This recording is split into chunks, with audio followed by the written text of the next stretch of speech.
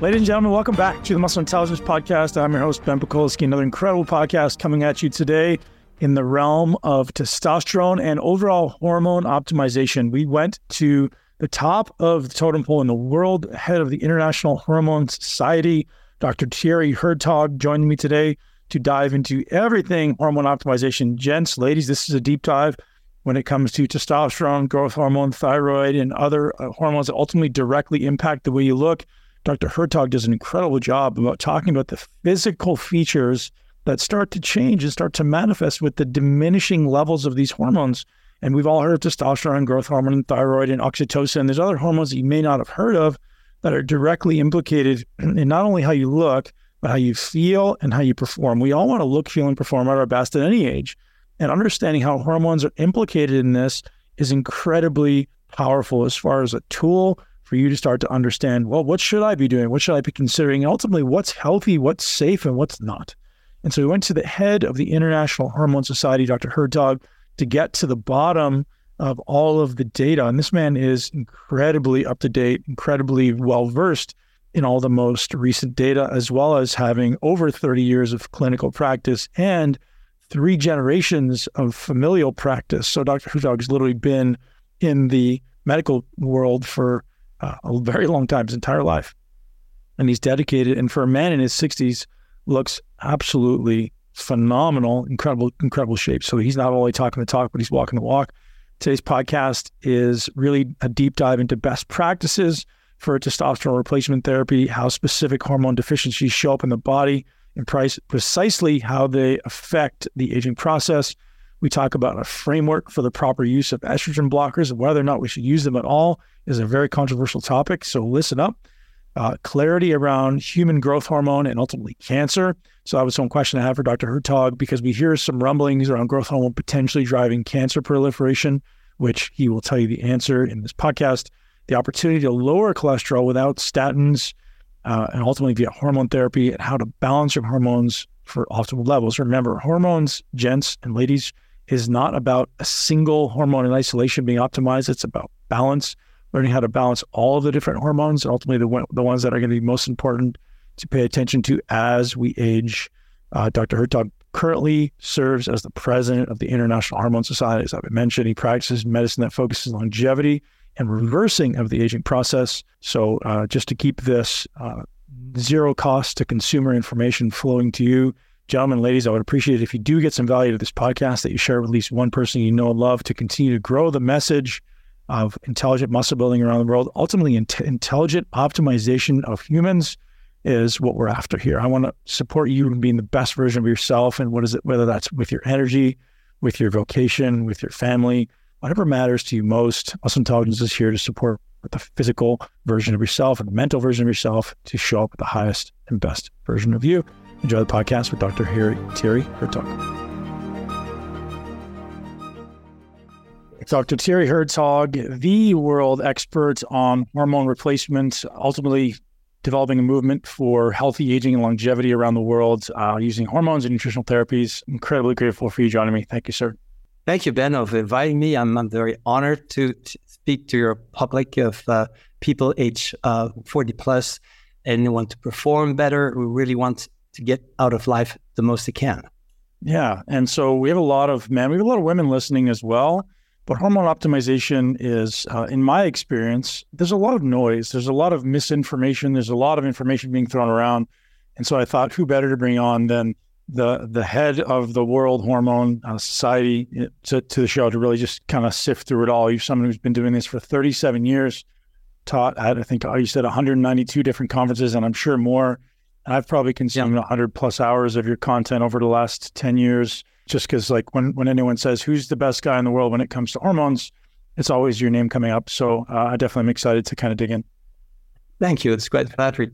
Just to say you that I started being interested in hormone therapy by family. So it's 4 generations in our family since 1892 that we treat with hormones. It started with thyroid therapy, and my father, who was the 3rd generation, added the adrenal hormones and some of the sex hormones. But when I came, then I added other hormones, and it's all, I can tell you, fascinating. Even for me at my age now, I remain fascinated. Yeah, and that's another thing that speaks to the credibility. Because I mean, for your age, you look just truly incredible. And I always look for this incredible way of explaining hormone deficiencies. You're like, oh, if a person's hair is flat, it's testosterone. If their face is doing this, it's this. And I was like, gosh, he's obviously got such an in-depth understanding of that. I love to actually just start there. Because like some men are sitting at home, because one of the things we experience in the world, as you'll know, is these reference ranges on labs tend to be very wavering country to country, even year to year, they seem to change. And some men are like, I feel pretty good. How do we actually start to know when is a good time to start replacing hormones? Well, globally, I would say age 30 would be a good age. Women, for example, have at age 30, there's studies showing that they already have a decline of the female hormones. So you don't need to treat these women for a lack of female hormones till when they get menopause. That's much too late. That's like a disaster. You can start earlier. DHEA, for example, it's a hormone of the adrenal glands above the kidneys, has a lot of effects, but not as strong as testosterone and others. But that hormone declines also at age 30 by a loss of pubic hair and armpit hair. And so growth hormone is a tremendous hormone that has a lot of effects, but it already declines at that age. So I would say at age 30, 35, those are the ages you should start doing it. But even if you come at age 50, well, there's still a lot that can be done. You've not lost so much, but it's very important to start early because you feel better. You have more energy. And someone who's in really good shape, a lot of my audience is like, our life, one of our highest values is health and fitness and longevity. And we train every day and we do cardiovascular endurance every day. And we're in great, body composition. Would you still say someone, after 30, they're still going to see a decline? Yes, they will certainly see a decline, and it will accelerate because they're doing an excessive amount of sports. Mm-hmm. So if they don't supply that, they will get more deficient. Many people are always surprised when they look at me. They say, look, we know a lot of people who run a lot. I like to run marathons, but they are wrinkled at your age. But they have very good legs, very strong muscles there. But all the hormones that are concentrated in the legs and not in the whole body. And the topic is that every part of your body is in good health and looks good. And your audience is probably many men, but you also have women. You said, I believe more women when they say I feel good than men, because men are very courteous, they're brave, and they don't admit having problems. And if they have problems, they look at positively and they go over it. But then the body still shows signs that something's wrong. And I think it's better to listen to your body and respect it and take good care of it. And that's one of the ways, is to supply the hormones that are deficient. Yeah, you have an incredible video that I recall, I probably watched a few years ago now, where you just go through all these facial features and be like, oh, if your upper lip is starting to wrinkle, it's this deficiency. And if your eyebrows are starting to, I would love to have you go through some of that stuff. Obviously, my hairline's a little bit faded or a little bit receded, but I'd love to have you talk about what are those kind of expressed characteristics that people are starting to experience that indicate hormone deficiencies. Yes, it's possible. I have a whole presentation on that. I don't know if it's possible to include it here easily in this podcast. So I'll link to it in the show notes, but if you just want to give us a couple like highlight examples, you see somebody walk in, you're like, okay, this person's deficient in that. Yes. So if I see even somebody from far away, I can already spot a lot of good information to help to know what I should do. If the person comes in, has a bowed back, and that is tense, looks prematurely aged for his age, it's probably growth hormone deficiency. So, and if the face is very pale, you can see that even on distance. And when the person comes closer, the eyes don't shine. That's a lack of testosterone in men and lack of estrogens in women. And we know then that these women will be improved with the treatment that we would give. So it is fascinating for me I can almost know the degree of intensity of the lack of hormones that this person has and what can be done for correction. Let's give some examples. For example, maybe your hair loss is too much long ago, but usually men lose their hair not because they have an excess of testosterone, but because they have a deficiency in testosterone with an excess proportionally of another hormone called dihydrotestosterone, the one that gives you body hair growth, bird growth, etc. And by this, and this is reversible if you come at least at the beginning of the stage or after 10 years, but if it's after 30 years, more difficult, then the men don't mind. They're used to their a lack of hair loss. But we really get here. I even had one of my patients who got the right treatment, but also received a hormone gel with testosterone and with blockers of the conversion of testosterone, dehydrotestosterone. And he started to put here some of this cream, and the hair got back there. Then he put the cream a bit further, the hair got back also. And then he put it there, and he got almost totally his hair back this way. Took much time, like a year and a half, 2 years. But it was really surprising. If we go down the face, for example, if there are deep wrinkles here on the forehead, that's usually a decrease in growth hormone. And growth hormone is a hormone that builds up your body, gives you much more muscles, less fat, and makes you, I would say, much more intelligent and with a lot of inner peace.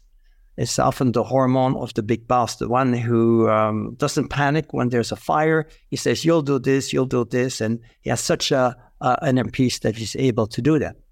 And when you look at the eyebrows, if there's a thinning of the inner eyebrows, for example, that's typical for a lack of testosterone. And so this is improved with treatment. And if the middle eyebrow is really lacking, that's often a decrease of growth hormone or IGF-1, two main hormones. That's the two most important hormones to rejuvenate your body, but also your mind and your brain.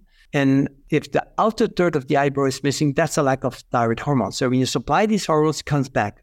However, it is very important to note that hormones work in association. So if you give one hormone and not the others, the person is deficient, you might aggravate the deficiency and that hormone might not work. For example, the inner eyebrow, the outer eyebrow only grows when you give thyroid hormones to an adult plus growth hormone. You need the two, otherwise it doesn't. But it does grow back. I have much more eyebrows since I took growth hormone at age 38. So it was 7 years too late for taking it. But anyways, better late than never. So it helped. So there's a lot of things that can be done to improve the physical aging. But when you do it outside of the body, on the skin, and it also happens inside. There are studies that you see with growth hormone that growth hormone reverses atherosclerosis. And the persons feel better. The biggest effect of hormone therapy is the performance. They can perform better professionally. I'm not afraid of a patient who takes growth hormone. That patient will get more income anyway because they're brighter, they have more resistance, they need to sleep less, they see better their priorities. So actually, it's very interesting how the aging can reverse. We cannot do everything now because maybe a lack of knowledge or a lack of hormones or other products, but we can do a lot. I think you can rejuvenate from 5 to 15 years, and in some cases even 20 years physically. And that's really, really a good thing. Yeah. And so I think some of the concern that I hear, like it sounds like, supplemental growth hormone is a great idea. Some of the concerns over here, and I know you refuted this in some of your webinars, and people say, is it not going to accelerate cancer growth? Because I think there was one study at some point, and you talk about that on one of your webinars. Well, I try to have a review of all the literature on the topic. When you look at studies, when you give growth hormone to adults, it decreases the risk of cancer by about 50% in people with severe growth hormone deficiency.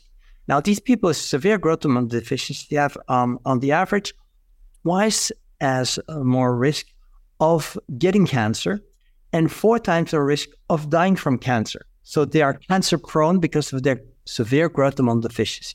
Like at 10% of what you need, they have that.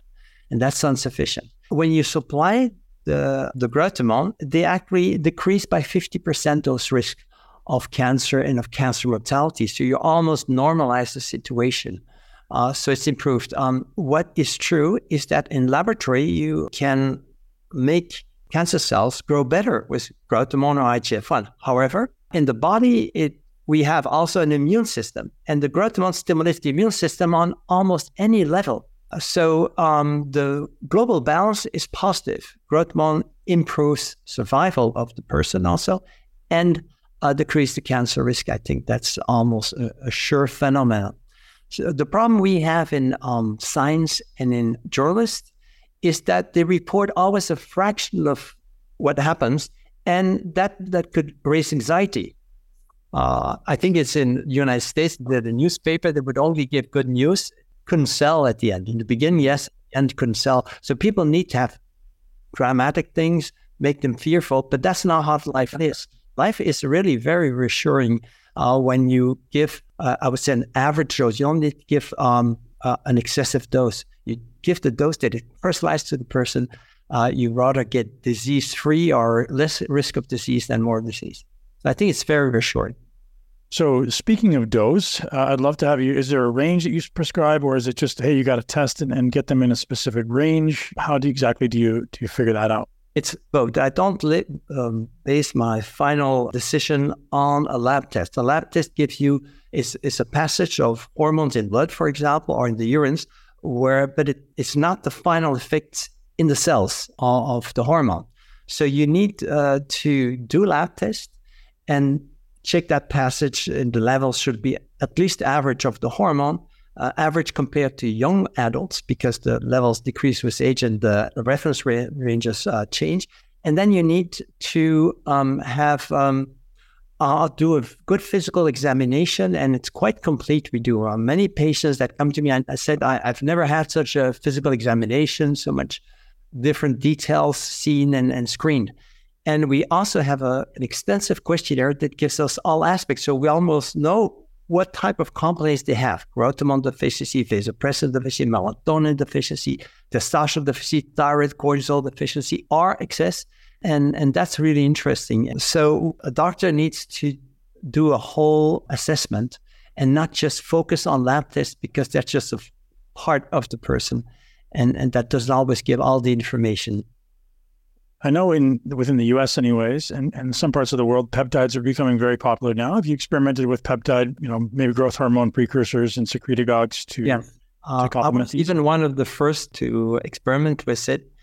And so I give a lot of lectures in those American conferences about it, and it's really worthwhile. For example, follistatin is a hormone you can take, quite expensive, but that increases your muscle mass quite a lot. So it's really something that has to also be given to patients. The problem we have in countries, because I work with many countries, is that it's not available in pharmacies in most countries. And when it's not available in pharmacies, doctors get into problems if they prescribe them. So it's just a pity. And I had some investigations against me, but without big problems. But I mean, it's hard to get, because what you get normally now is mostly on websites where you don't have a quality control or pharmaceutical grade control. So that's more difficult for the doctor. He cannot prescribe it then, but he can talk about it in his patient and give information on it. But it's really worth, I think, among the best of those peptides is follistatin for muscle growth, for the skin tan, melatonin 1 and melatonin 2 for sexuality. It's much more potent than Viagra or testosterone to increase sexuality. And so there are several of those that are really worthwhile. And then the most important hormone to reverse aging is IGF-1, insulin-like growth factor 1. It's made in the liver mostly through stimulation by growth hormone.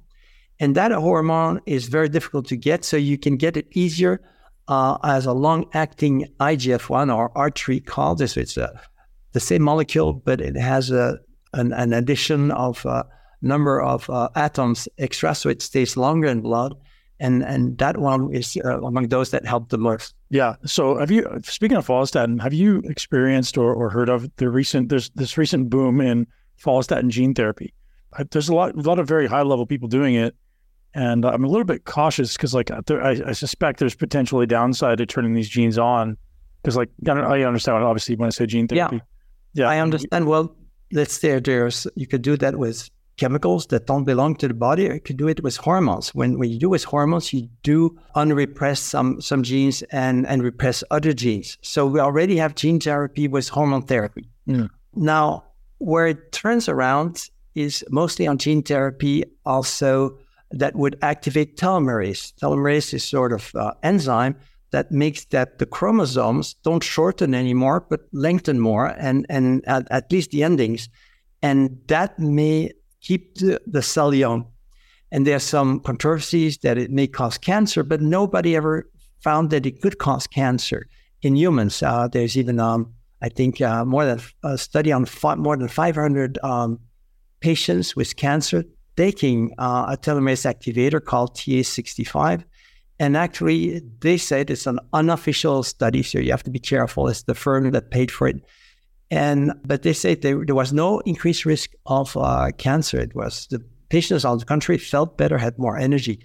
So again, it's difficult to give a good evaluation of that, but never base your decision on fear that this and this can happen. Try to see what are the positive effects, what are negative effects, and then feel what the right decision is. I don't believe we should base any medical decision on fear, but mostly a balance of the information. And then there probably is, for some genes, not so much risk to unrepress them by those gene therapies, but it's still future. It's not something done a lot. There's these Paris, for example, in America, who has been injecting through I think a virus vector substance that stimulates the genes of the telomerase to lengthen. And I think she does well. She's doing well. And I think much of the science and the progress has been obtained because some courageous researchers tried it on themselves. Yeah. As far as growth hormone, I'm coming back to that and dosing. Is that something you suggest every day or 5 days a week, or like have you done it consistently since you were 38, or do you tend to cycle it on and off? No, I do it consistently, and I try not to miss a day. And if I miss 2 days, I'm sure I have to sleep 2 hours more. And one day I would say 1 hour more. So I feel very quickly the difference. It's a treatment you really need to take every day, and that does not damage the gland. On the contrary, it spares your gland, doesn't have to work so hard anymore, or still like 30% less, but it will keep on much longer throughout the years and the decades. A study I've shown, for example, with thyroid hormones, when you give thyroid hormones to people who have a thyroid deficiency, you stop the treatment. After 3 weeks, all the lab tests are similar to what it was before in 9 patients on 10.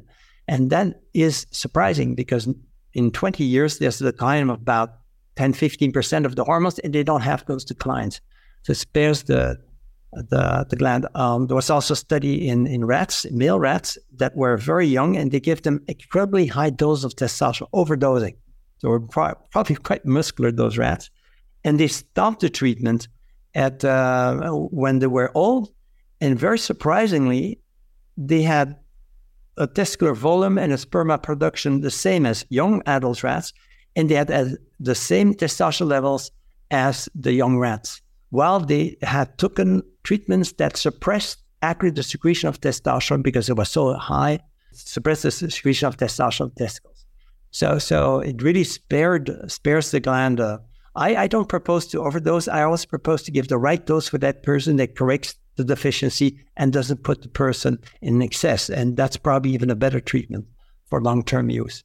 Yeah. So just wrapping up growth hormone, at nighttime administration or morning, do you have a preference? No, it has to be taken in the evening in, let's say, 98% of the patients, because it's a hormone that induces sleep, lowers the cortisol, and so you sleep better and restore. And you probably also have more receptors at night. Because in reality, in a normal person, natural process, most of the growth hormone secreted the first 3 hours of the night. So you mimic the nighttime peak. What would happen if you would take it in the morning? Well, it will decrease the cortisol by 30% on average. And so you'll have actually less energy this way. So it's normally not a good method. Now, growth hormone has the particularity also it stimulates the thyroid function. So some people, that's the 2% people, may need rather tolerate better the growth hormone in the morning because it stimulates their thyroid function, and at night they would not sleep so well. They have a sort of paradoxical reaction. But that's very tiny minority. So I would really propose to take it when you have the most receptors for growth hormone on the cells, and that's at night, to take down the growth hormone. You mimic the nature. Makes sense. So I've discovered in myself, you wouldn't know this, I was a professional bodybuilder for a long time. And I took growth hormone, and not at crazy doses, high dose, just like 6 IUs a day was probably my peak. But what I found is even if I take growth hormone now, my body doesn't actually convert it into IGF-1. So I'm almost always chronically low in IGF-1. Would this be an instance where you'd suggest IGF-1 supplementation? Yeah, after age 50, most patients do not produce enough IGF-1 when they take growth hormone. That's on average. But you could have people at age 40, at age 35. So most of my patients, on average, above age 50, systematically have the two hormones, growth hormone and IGF-1. And we mix it even in the same vial, and it seems to work better when you put them together. I don't know why, but that's what we see. They inject it because it's injectable before bedtime at night, and it works well. And on average, it's 50% of one, 50% of the other. These two hormones have actually different effects. So you really need that to keep your looks and to feel good. Interesting. Is IGF-1 available pharmaceutically in Belgium? Because I don't think it's available in North America in general. You can normally get it in all pharmacies throughout the world for children. Okay? Because that's, if they cannot grow with growth hormone, they grow with IGF-1. And the firm that sells the official IGF-1, the bioidentical, doesn't want to sell it for adults. So we can get it from Belgium, from Germany, etc. When their stock is excessive, then they're ready to sell it. So it's a little hard to get throughout the world. But you can get easier the long-acting IGF-1 with synthetic derivative, which seems to work. But the problem, it doesn't have any study on humans. It only has animal studies and a small fraction. If you have 500 studies, no, let's say I checked the double-blind placebo-control study. So there were about, I think, 200 or 130 with IGF-1. Well, you have none of them with the long-acting IGF-1 on humans. But it does work. I tried it myself, and it does work almost as good. And the ratio is that the IGF-1, long-acting IGF-1, the R3, 1 milligram of that is as potent as 10 milligrams of the bioidentical IGF-1. Maybe I'm exaggerating, maybe just 5 times more potent. But anyway, it's more potent, so you need less. And you get that in powder. You have to always add what is called bacteriostatic water. Never mix it only with sterile water. It has to be, of course, sterile, but there must be a preservative in it for it to hold in the fridge longer. Otherwise, you have to inject everything the same day.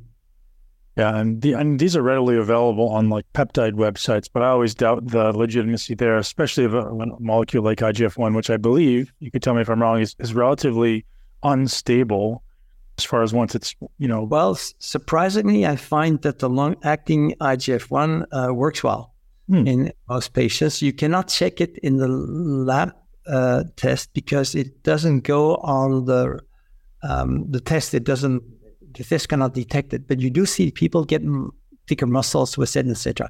So it does work. It does give you power. It's really a hormone that gives you have might.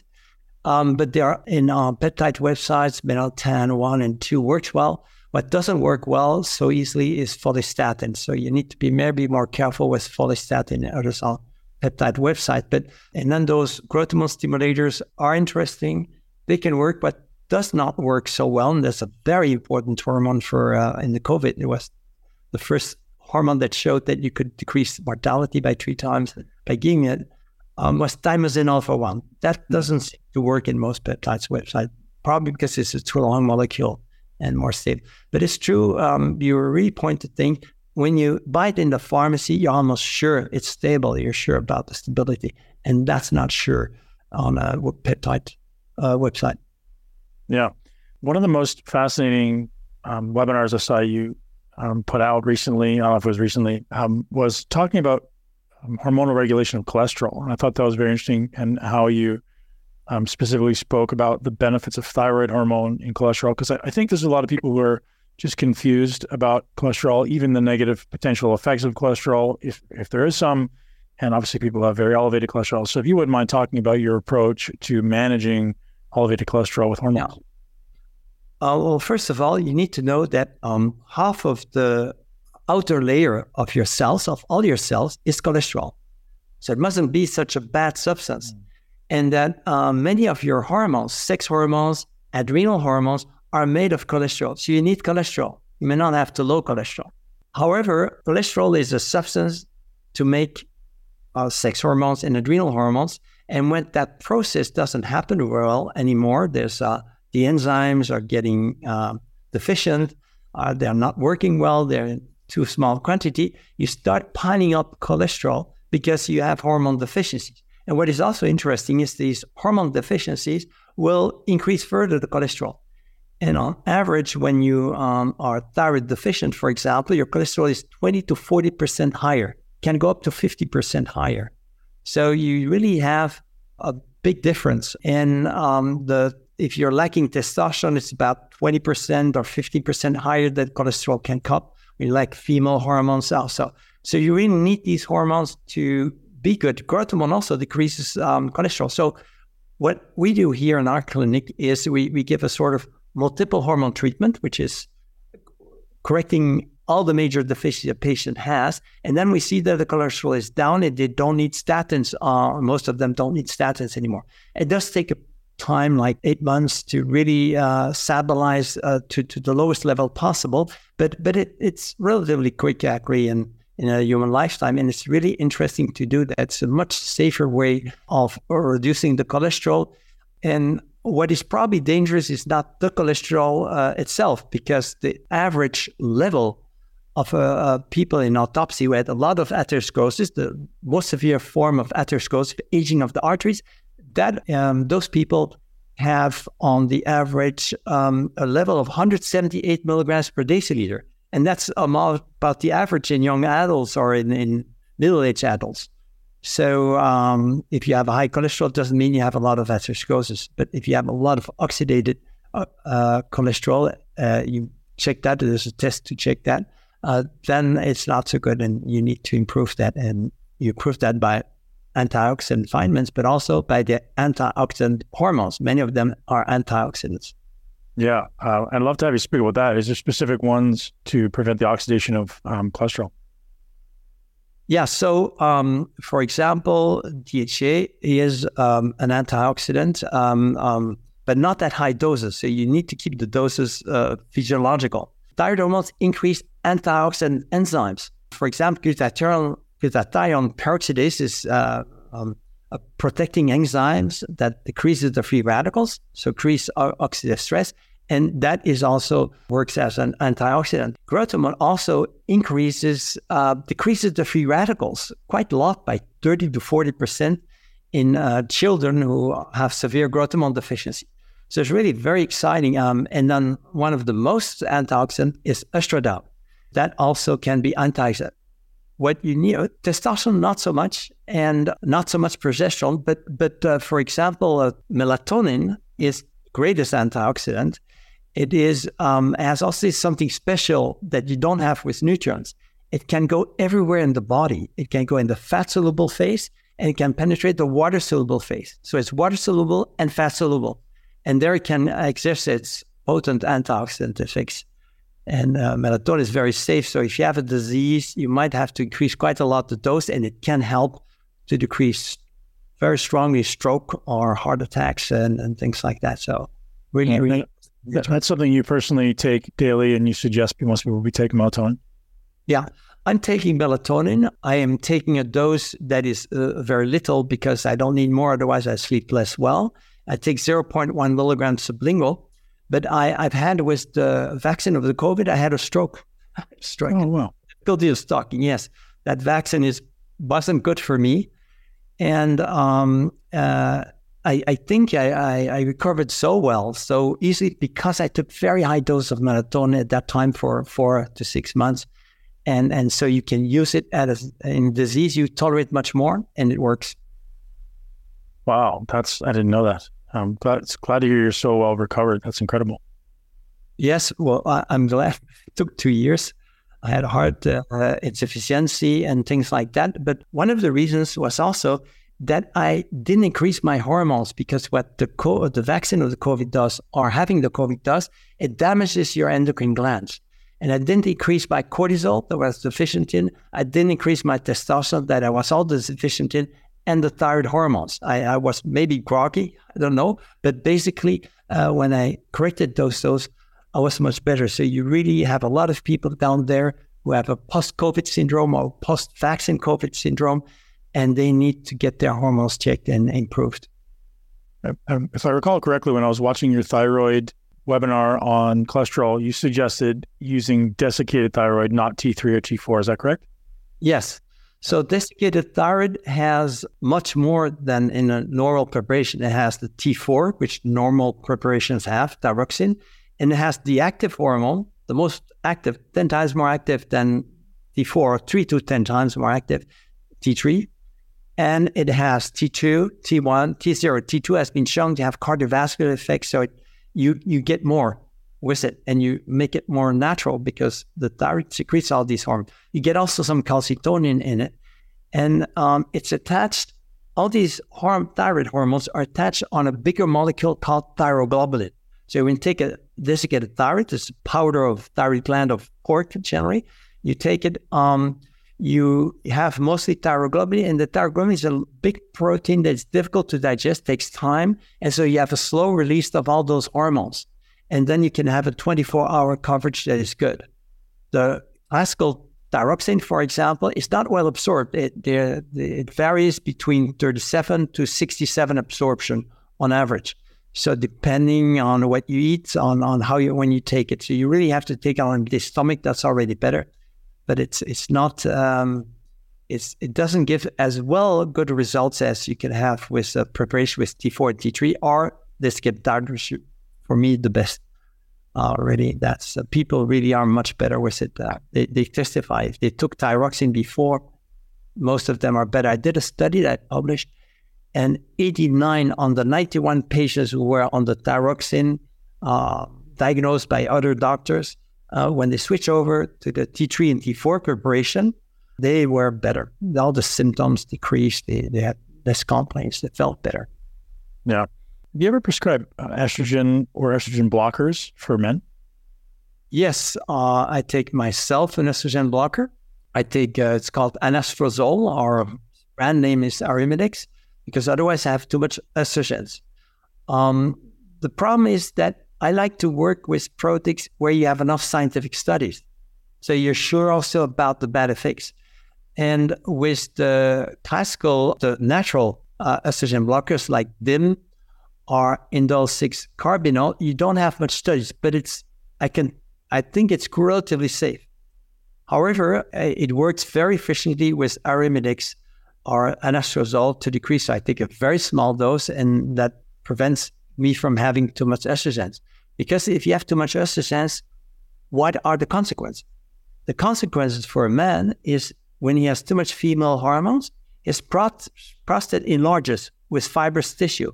So you get prostate hypertrophy, benign prostate hypertrophy. And you can have also easier heart problems, myocardial infarction. You can also have decreased libido and also decreased erections because receptors for estrogens are very similar to receptors for testosterone. So it blocks a bit the action of testosterone. You can also get breast formation. So it's not good to have too high levels of estradiol. And that's really the problem in many of the bodybuilders, for example, is that they don't check enough that, and they can then get enlargement of the breast or prostate hypertrophy. So, but many, I think, professional bodybuilders know probably more about that, and they are more careful. But you still need to know that. Don't take testosterone without checking your female hormone levels. And if estradiol levels are high, you probably need a blocker. Now, it must be said that the number one causes of high estradiol in men is coffee drinking and alcohol drinking. One glass of alcohol increases in one study, Greek study, increased by on average 60% the estradiol levels. 2 cups of coffee, 60% increase also of estradiol levels. So, and body fat's got to be up there too, right? Excessive body fat's got to be up there for increasing estradiol. Also, and then when you have more body fat, the fat tissue has an enzyme to convert testosterone to estradiol. So as a spiral, you aggravate the problem. Yeah. When you say high estrogen, when someone has high estrogen, they should be taking an aromatase inhibitor. How high? Well, let's say, what is the optimal level first? It seems that when you take all the studies together, the optimal level in man of an estradiol is 24 picograms per ml. And the reference range is, let's say, between 10 and 45. So you're in the middle and rather a little bit lower than that. If you have lower levels, there's an increased mortality and there's more osteoporosis. If you have, so osteoporosis is loss of calcium in the bones. And if you have higher levels, you get this prostate hypertrophy and gynecomastia, the breast formation, etc. So you really better be around the 24, 25 picograms per ml. Have you heard of any research on potential negative effects to the vascular system with aromatase inhibitors, specifically the drug, anastrozole, causing any issues to the microcapillary network? I'm not so familiar with that, but if it is so, it is probably because it's overdosed.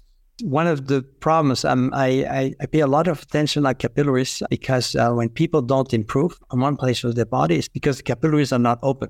So I like to open up the capillaries. So if you give too much aromatics, what you do is you block the conversion of testosterone to estradiol too much. And it is not testosterone, but estradiol that gives the dilatation of the capillaries and the arteries. So testosterone has to convert to estradiol to give vasodilatation. If a man gets red in the face by taking too much testosterone, it's because he has also a lot of conversion of testosterone to estradiol. And if you block that, you block, of course, blood perfusion. And that's not good for the capillaries. So you said specifically you want to pay attention to the capillary's ability to vasodilate. Is there anything else on top of estrogen that you would suggest in that realm? Because I know that's a big concern for guys. One, erectile function, but also just cardiovascular function. There's a lot I can say. I'm a follower of the Doctor of Lenin.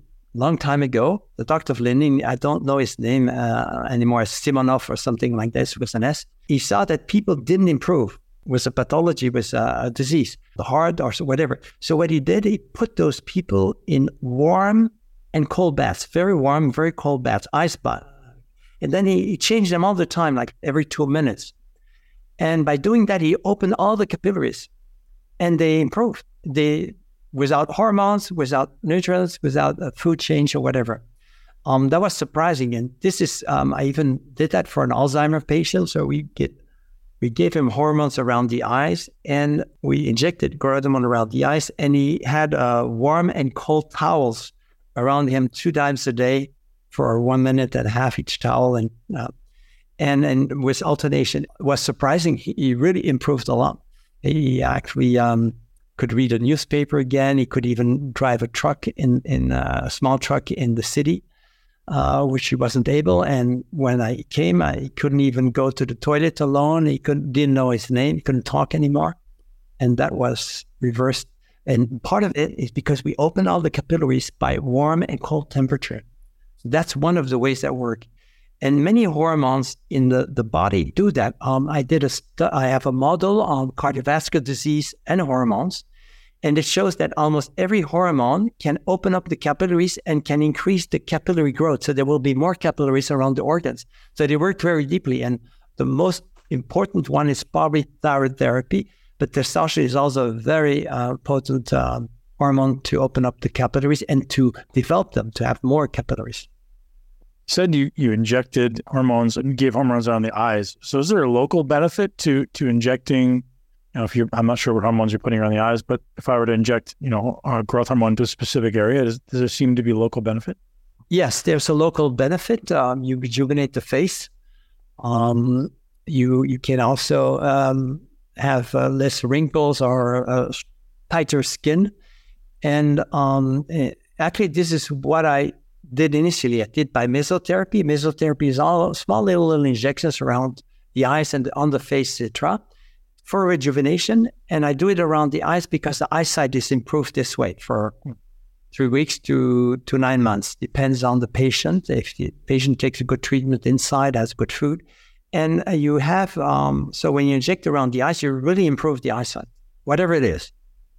We even tried with well, maybe not cataract, but certainly other types of myopia, presbyopia. Presbyopia is not being able to read easily.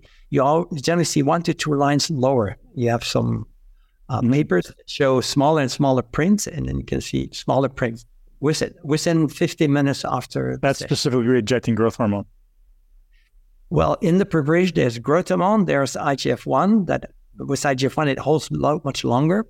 And there is also vasodilators. I have published a book on reversing physical aging, a textbook, and it's very practical textbook. So you have all the formulas and all the doses you should do and what you can do to improve the eyesight. And it's by doing that, when we do a double session, 2 times more products in the face, below and above, people get, during 6 weeks, feel much better and are much more intelligent. And this is why I applied this treatment also to this patient who had Alzheimer's. Right. But of course, it's an anecdotal case, so you can never promise it will work on others, but it may show, at least in one person, that the effects were very, very potent. Yeah. Is there anything you've ever found to reverse coronary calcium? Coronary? Calcium. Yep. Yeah. Not really. You can have more calcium deposits in the coronary arteries. That's the arteries that give blood to the heart. When you have a lack of vitamin K, adding vitamin K may have positive effects. There's also a theory that changes now. Before, it was thought that when you had calcium, it was bad, but it seems now to be considered that it might be a good reaction. It preserves the arteries to have no leaks. And so it might be a sort of protective action. But I'm not familiar with many treatments that can reverse coronary calcium, but there are several treatments that can reverse coronary atherosclerosis, the aging of the arteries. That's a thickening of the inner wall. And that's growth hormone, for example. I think there are 8 studies showing with growth hormone that you reverse this atherosclerosis significantly. There's 1 or 2 studies with estrogens, and there is, I'm not sure, there might be a testosterone study on it, but I'm not 100% sure about that. But so there are studies where we can reverse atherosclerosis, which normally leads to coronary calcium. Fascinating. Gosh, so many things. Now, one thing that you brought up that I remember you speaking about in one of your webinars that was fascinating is vasopressin. I know you give vasopressin specifically to do with some of the, I don't know anything about the hormone, if I'm being honest, but I'm curious what it's used for and what symptom you're treating with that. Yeah, so it has, let's say, 2 major effects. First, not the most important, but it is an important effect. If you take it in the beginning of the day, you'll normally have a better memory throughout the day because it's a memory-enhancing hormone. However, you cannot have the natural one. The natural works better. I knew a professor who worked a lot on vasopressin, and that professor, he said the natural vasopressin works even better for the memory than the desmopressin you find in the pharmacy. Now, so it enhances your short and long-term memory. Now, and you will capture more of the day. Now, if you it is also the major, and that's its most important effect, the major hormone to keep water in the body. So what you see when people age, starts at age 40, they have little lines on their face, very small lines, and the skin looks like an orange peel. Like, when you look at an orange peel, it's not very regular. That's a lack of water in the skin. And so when you provide desmopressin, and I do it by sublingual tablets, or I take oral tablets that you need to swallow, but I ask the patients to chew on it and to put it on the tongue, and all those little rainbows unfold. You also have, as another sign of vasopressin deficiency, sunken eyes in the orbits. So they're deeper, and they get less deep when you have more water in the body, thanks to vasopressin, or desmopressin is the one that we are giving, the synthetic derivative. Another sign is that with age, people have to go to the bathroom much more, and they urinate large volumes. And so they don't know what happens, and they think they drink too much water, so they drink less water, but they continue on urinating a lot. And that's a lack of vasopressin. So if you take desmopressin, you arrange it. I had one of my patients who was a very top person in finances. He wrote on his newsletter that I said, I was so better with what I'm so much better with Dr. Hertoghe gives is this desmopressin that really changed my life. Otherwise, I had to go to the bathroom every hour, and that's finished now. And do you think that would be a good intervention for sleep for people who are waking up constantly throughout the night? Well, certainly if those who wake up to go to the bathroom. So you need not to go to the bathroom just once a day or maximum twice at night. So yes, it really helps them to help better. Some people don't sleep well because they have to go to the bathroom, urinate large volumes. I put the focus on large volumes because if you don't have vasopressin deficiency, can get infection that makes you go to the toilet often, but then it's very small volume. But when it's large volumes with not much color, there's generally vasopressin deficiency. Great information. Thank you. So moving on to the big one that, I think we want to understand at depth is testosterone. And I know you've got some incredible insights into testosterone replacement, specifically starting with men. And you said, you're a believer or an advocate of people after 30 starting testosterone replacement. Is that just true across the board? You assume most people after the age of 30 are going to start to deteriorate? Yes, I think so. And certainly those who do a lot of sports because they consume their testosterone by overconsumption. And some studies show that when you do sports, the testosterone levels goes up, but it's a false picture. It's because they have less water in the blood. They are dehydrated. And if you ask another value in blood, not only testosterone, but SHBG, that's the protein that transports in blood the testosterone, that protein is high when you're dehydrated. So, and then it keeps the testosterone in blood, doesn't go in the cells. So it's a false picture. But in general, you really have a decrease of testosterone up to 20 to 50% after doing intensive sports. And I like to practice intensive sports, so I correct my testosterone levels. And also, if you do sex, if a patient has sex the night before he does a blood test, the testosterone levels will generally be low. So I ask people not to have any physical activity, including sex the night before, just to have a baseline test of testosterone that is reliable. And so if someone is deficient, actually, if we could talk about ranges, what I've noticed, and you've been around this game a long time, the range seems to drop. Every 5 to 10 years, the reference range seems to be getting lower and lower.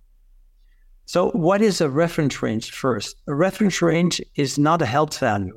If you're within the value, in, out, or below, or whatever, that's doesn't say if you're healthy or not. A reference range is a statistical range.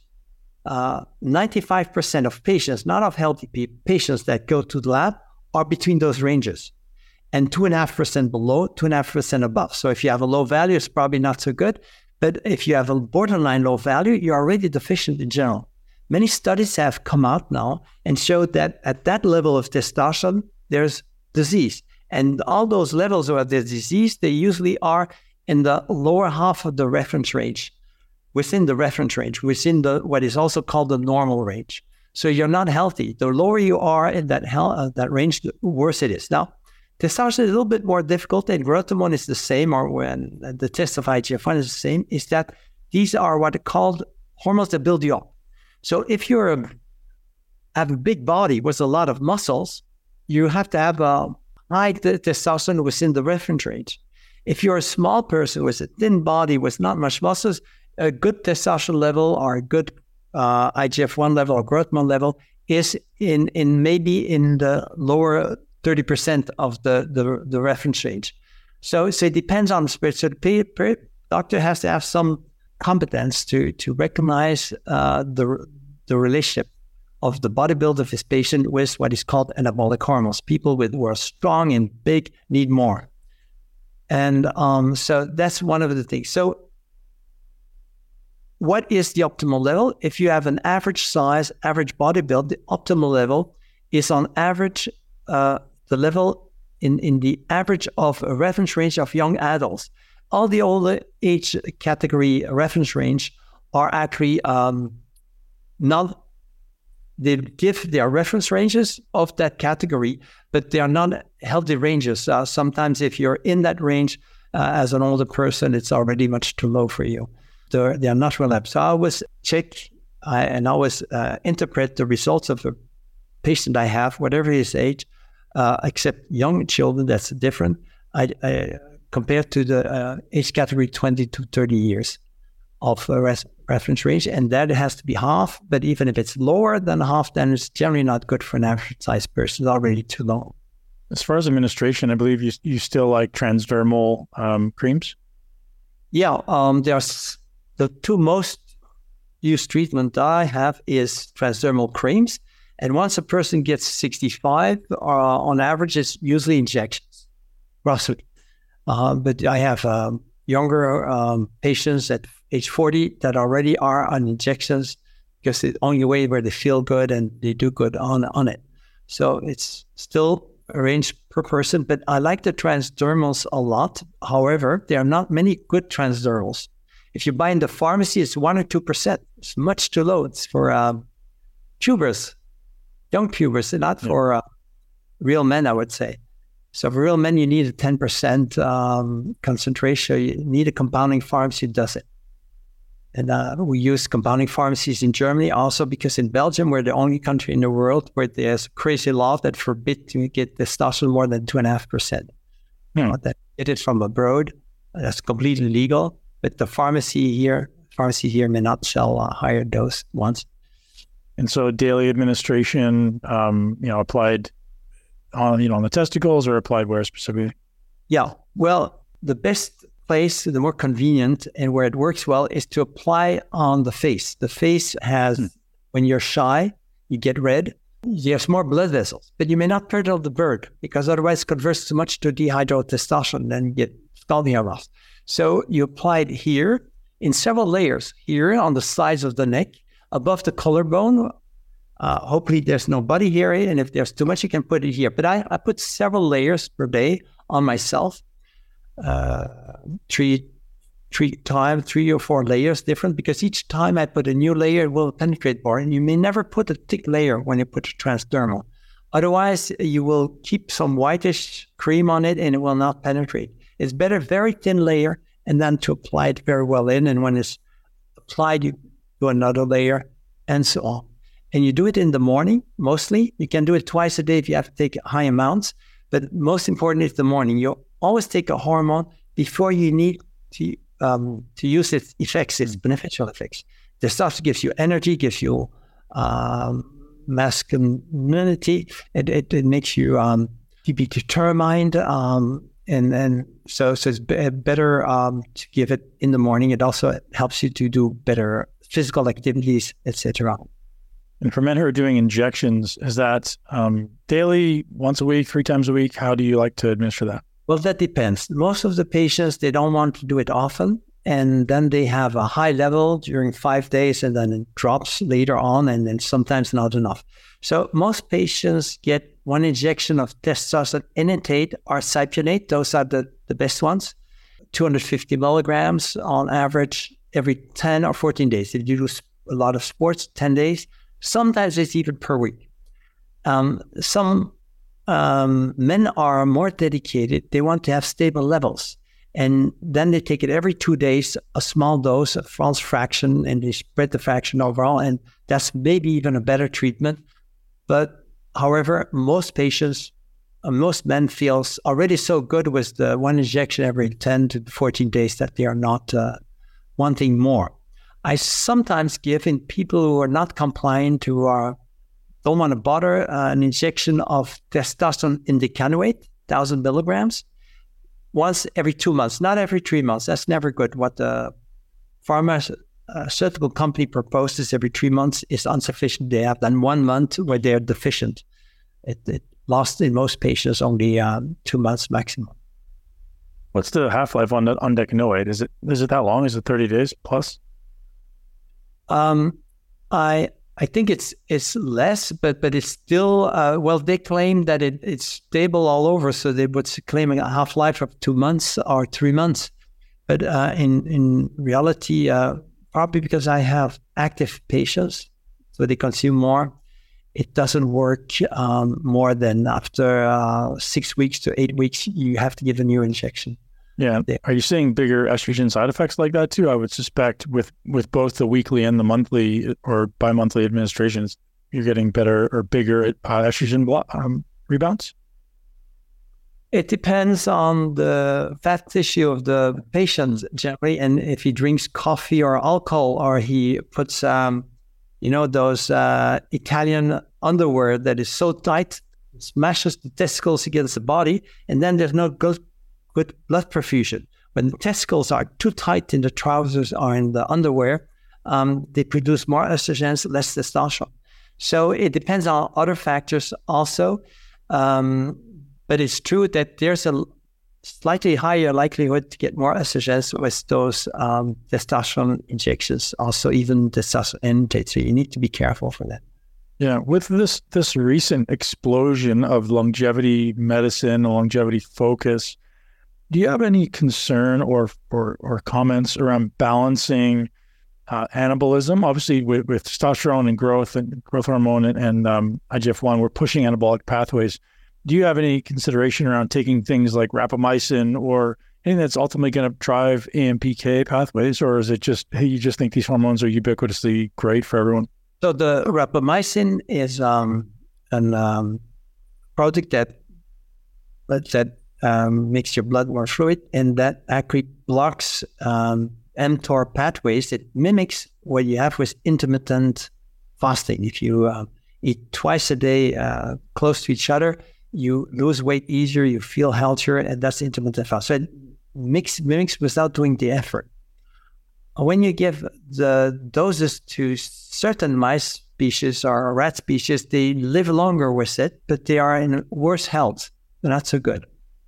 But of course, the doses that they take are relatively high, and the doses that are proposed to prevent blood clotting in humans are between 25 and 20 milligrams a day, and sometimes even more, 40 milligrams. People who take rapamycin and say have good effects. I have some patients who are taking it too because they know other doctors. They take doses up to 6 milligrams a week, and they slowly increase. So probably by this very cautious process, it's okay, but not if you go on the high doses that you give to patients who have blood clot problems. And so I think it's in small doses might be okay, and it might be too much imbalance. I don't know what effects it has on hormones. What I'm careful is that everybody gets adequate levels of hormones in balance. And when I give too much of one hormone, some other hormones are in balance. So it's very important that we keep good balance of hormones. And so people just take one hormone are often imbalancing their system, just thyroid hormones, just testosterone. They have advantages, they have benefits, but they also have side effects of less good balances. You don't give a lot of testosterone, for example. Let's take you were a professional bodybuilder. And many of those professional bodybuilders have taken enormous doses of testosterone or anabolic steroids, derivatives of testosterone. And in a certain sense, when you give a small dose, it's okay because it stimulates your thyroid function by stimulating the conversion of pro-hormone T4 directly into active hormone T3. But when you give too much, you get enormous muscle mass and organ excess. And then the thyroid hormones cannot be more produced. They are activated, but they cannot be more produced. At a certain time, there's a shift, and then there's less testosterone. There's thyroid hormone in all those muscles. There's enough testosterone or anabolic steroid, not. And then you see a lot of those very enormous bodybuild with muscles. They get slower, and they seem to be slow thinking. That can be due to low thyroid function. So you always need to balance. If you have a bigger body with more muscles, you need to take more growth hormone, more thyroid hormones, probably more cortisol, more DHEA, etc. So you really more melatonin because the body's just bigger. And genetically, the body's not made to make so many hormones. So that makes a lot of sense, actually. I think that's why bodybuilders can become chemists. You just figure out, like, I need to take more of everything. Yes. I think I would say if you really want to be a good bodybuilder, and that you need to be informed on all the important hormones so that your body is better. It's not just partly better and partly suffering more. Yeah. When it comes to, optimization of health and longevity and physical appearance, is there any hormones that we've missed that you think we should cover that are vital? Well, one of the most important hormones is so important that if you don't have it, both of us are dead tomorrow. It's cortisol. Cortisol, many people think cortisol is bad. It's used for severe disease, but it's bad for a normal person.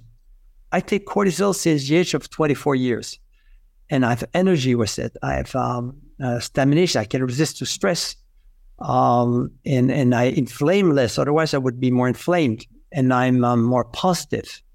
So cortisol is the main hormone. When a person has adrenal deficiency, adrenal burnout, the main hormones are missing. Any person who has a burnout, severe, and keeps on, is because the cortisol is too low. That's the main hormone deficiency. So you need to have cortisol for energy, and that's also a hormone that is less decreased with time. At least what the cortisol that goes in the cells is less. And when you give this hormone, one of the major, I would say, bad consequences that happens, but physicians give it alone. But cortisol is a hormone for the adrenal glands that makes 44 other hormones. And so if you give cortisol, you need to give the major other adrenal hormones, such as DHEA. DHEA is the protector. If you take cortisol, you always have to take an equivalent dose of DHEA. If you take, and then there's also aldosterone that is very important for blood pressure. So people with low blood pressure need also to take aldosterone, or its synthetic derivative called fludrocortisone. That's very important hormone. And it makes a whole difference. It can give a person his or her life back. If you have a low cortisol, you suffer all the time. Everything's misery, and you see everything negative. You're also paranoid. You think that people don't like you, and then you will hit back and think, and you accuse them of especially the people you love the most, you accuse them more. So I really propose that this is also very major treatment.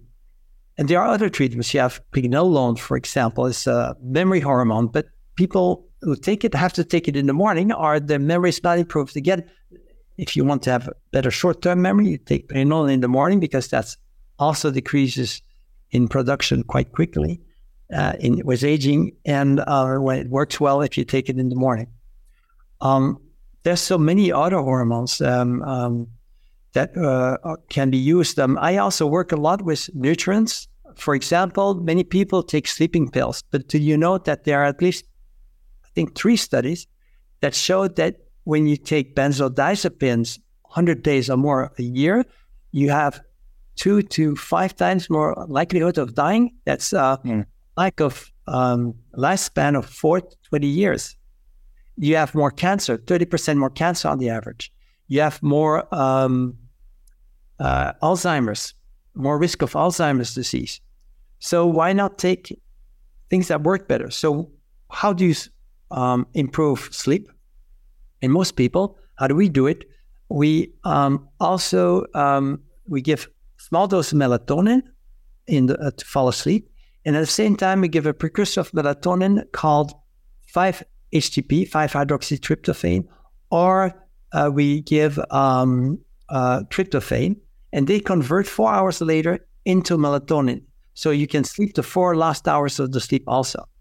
So if you have sleep problems in the first 4 hours and problems to fall asleep, you take melatonin and small doses sublingual that works better than oral. And then you can take a precursor at the same bedtime that 4 hours later will work as sleeping pill. Also, we add GABA, for example. That's the main neurotransmitter that calms you down. But you have to be careful. Some people get depressed when they get it after a few days. If I take it more than 3 days, the 4th day I will be depressed. So, but it calms you down, it relaxes you, you sleep throughout the night quite well with GABA. So you can take it occasionally. When I do a jet lag, when I have a jet lag, I generally don't suffer from the jet lag. I sleep at least 6 good hours, but it's because I add GABA, and I take certainly melatonin and a precursor in higher, to melatonin in higher amounts then. Right, and then maybe your cortisol in the morning to kick you up? Yes, also. What dose is that, if you don't mind? The dose I'm actually taking is a little higher than average dose for a man. It's 35 milligrams. During many years, I took 30 milligrams, but lower doses, I don't do well with it. And I don't get swollen face with it and things like that because it's the dose I need. You need to know that only about, I think it's 47% of the cortisol that you take by mouth, the natural cortisol, I'm not talking about synthetic derivative here. The natural cortisol, 40% is absorbed, not more. 47 or 43, I'm not sure anymore about, but very small fraction, actually, it's not even 50%. And so when I take 35 milligrams, what I really take is something like 15 to 70 milligrams. And the average production per day in a man is about 30 milligrams a day. So I'm adding half of that quantity, which I'm lacking. So it's not so much. And I do take more. If I would run a marathon, for example, then I would probably double the dose with a double dose DHA that day. So I have the energy throughout the marathon. Amazing. Dr. Hertoghe, this is so incredibly valuable. You give us a deep dive into everything. And I want to refer everyone listening back to your website, hertoghe.eu, which we will link to in the show notes. So much value there and today. So thank you, sir, for being here. Is there anywhere you want to send people other than just to your website? Yes. So we also have a clinic here in Brussels where we have a lot of American patients and all over the world. So you also can get treatment. We also can get internet consultation by Zoom. But then if you're in the States, you need to have another doctor in the States that can make the prescriptions. You want to get the medications. Because we are only allowed to make prescriptions for the whole European Union. We have a 30% off of the best-selling book I have on testosterone, The Therapy for Real Gentlemen. I think I can say that this is the book that has the most information and also information. So if you want to do your own prostate examination, if you want to know what you can do to decrease prostate hypertrophy, if you can take testosterone, and when you have prostate cancer, it's possible. And it shows you the study, the references, and what the modalities are. It also shows you how testosterone improves your looks, but also your mood and all aspects. So it's really the most complete book, I think, with a lot of references. But what is mostly interesting is the information, how you as a man can really live your life as a man throughout. And you don't need to be just an old man that has no libido anymore on erectile dysfunction. You have all the information, erectile dysfunction, not only on testosterone, the melatonin and all the things like that. So you can make the best choices. So it's really, if there's a book, this is the code, Testo30, and you go on the website, hertogmedicalschool.eu. Perfect. And we'll link to that in the show notes at muscleintelligence.com/podcast. And if you guys are watching on YouTube, hertogmedicalschool.eu, you can head over there and pick this book up. I highly suggest it. As we say, you are the number one resource when it comes to everything hormone replacement. Dr. Hertoghe, thank you for being a guest. Thank you, Ben. And to further with the good work, I think you're doing very good work here, enlightening the people to go in the best direction, take good care of themselves. That's something that not enough people do, and they should do it, because how can you make other people happy if you're not happy and not in good health? So make other people happy by making yourself happy. That's it. Thank you, sir. I appreciate you. Bye-bye. That's a wrap, ladies and gents. Thanks for being here. Ben Pakulski, Muscle Intelligence Podcast. There's a lot to download. There's a lot to dissect. If you do feel you got some value out of this, do share this with one person you know and love. My suggestion is you actually go back one more time and listen to this podcast again, because there's so much information. I've actually listened to 3 times now, because there's so much new information, so much valuable information, that this podcast is absolutely worth listening to again. I appreciate you being here. I appreciate you making the time to always support the Muscle Intelligence Podcast. I am truly committed every day of my life to supporting men and women around the world, and ultimately children, to be the highest and best version of ourselves. If you guys haven't heard, my message and my mission is really rooted in reconciling the family unit. I want men to show up as men and women to show up as women, or ultimately show up with the best version of yourself so you can show up what matters most to you.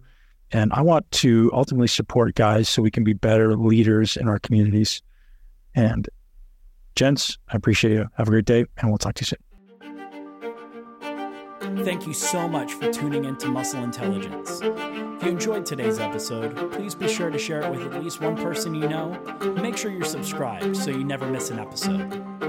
This podcast is for information purposes only. The statements and views on this podcast are not medical advice. This podcast, including Ben Pekulski and the producers, disclaim responsibility for any possible adverse effects from the use of information contained herein. Opinions of guests are their own, and this podcast does not endorse or accept responsibility for statements made by guests. This podcast does not make any representations or warranties about guest qualifications or credibility. This podcast may contain paid endorsements or advertisements for products or services. Individuals on this podcast may have a direct or indirect financial interest in products or services referred to herein. If you think you have a medical problem, consult a licensed physician.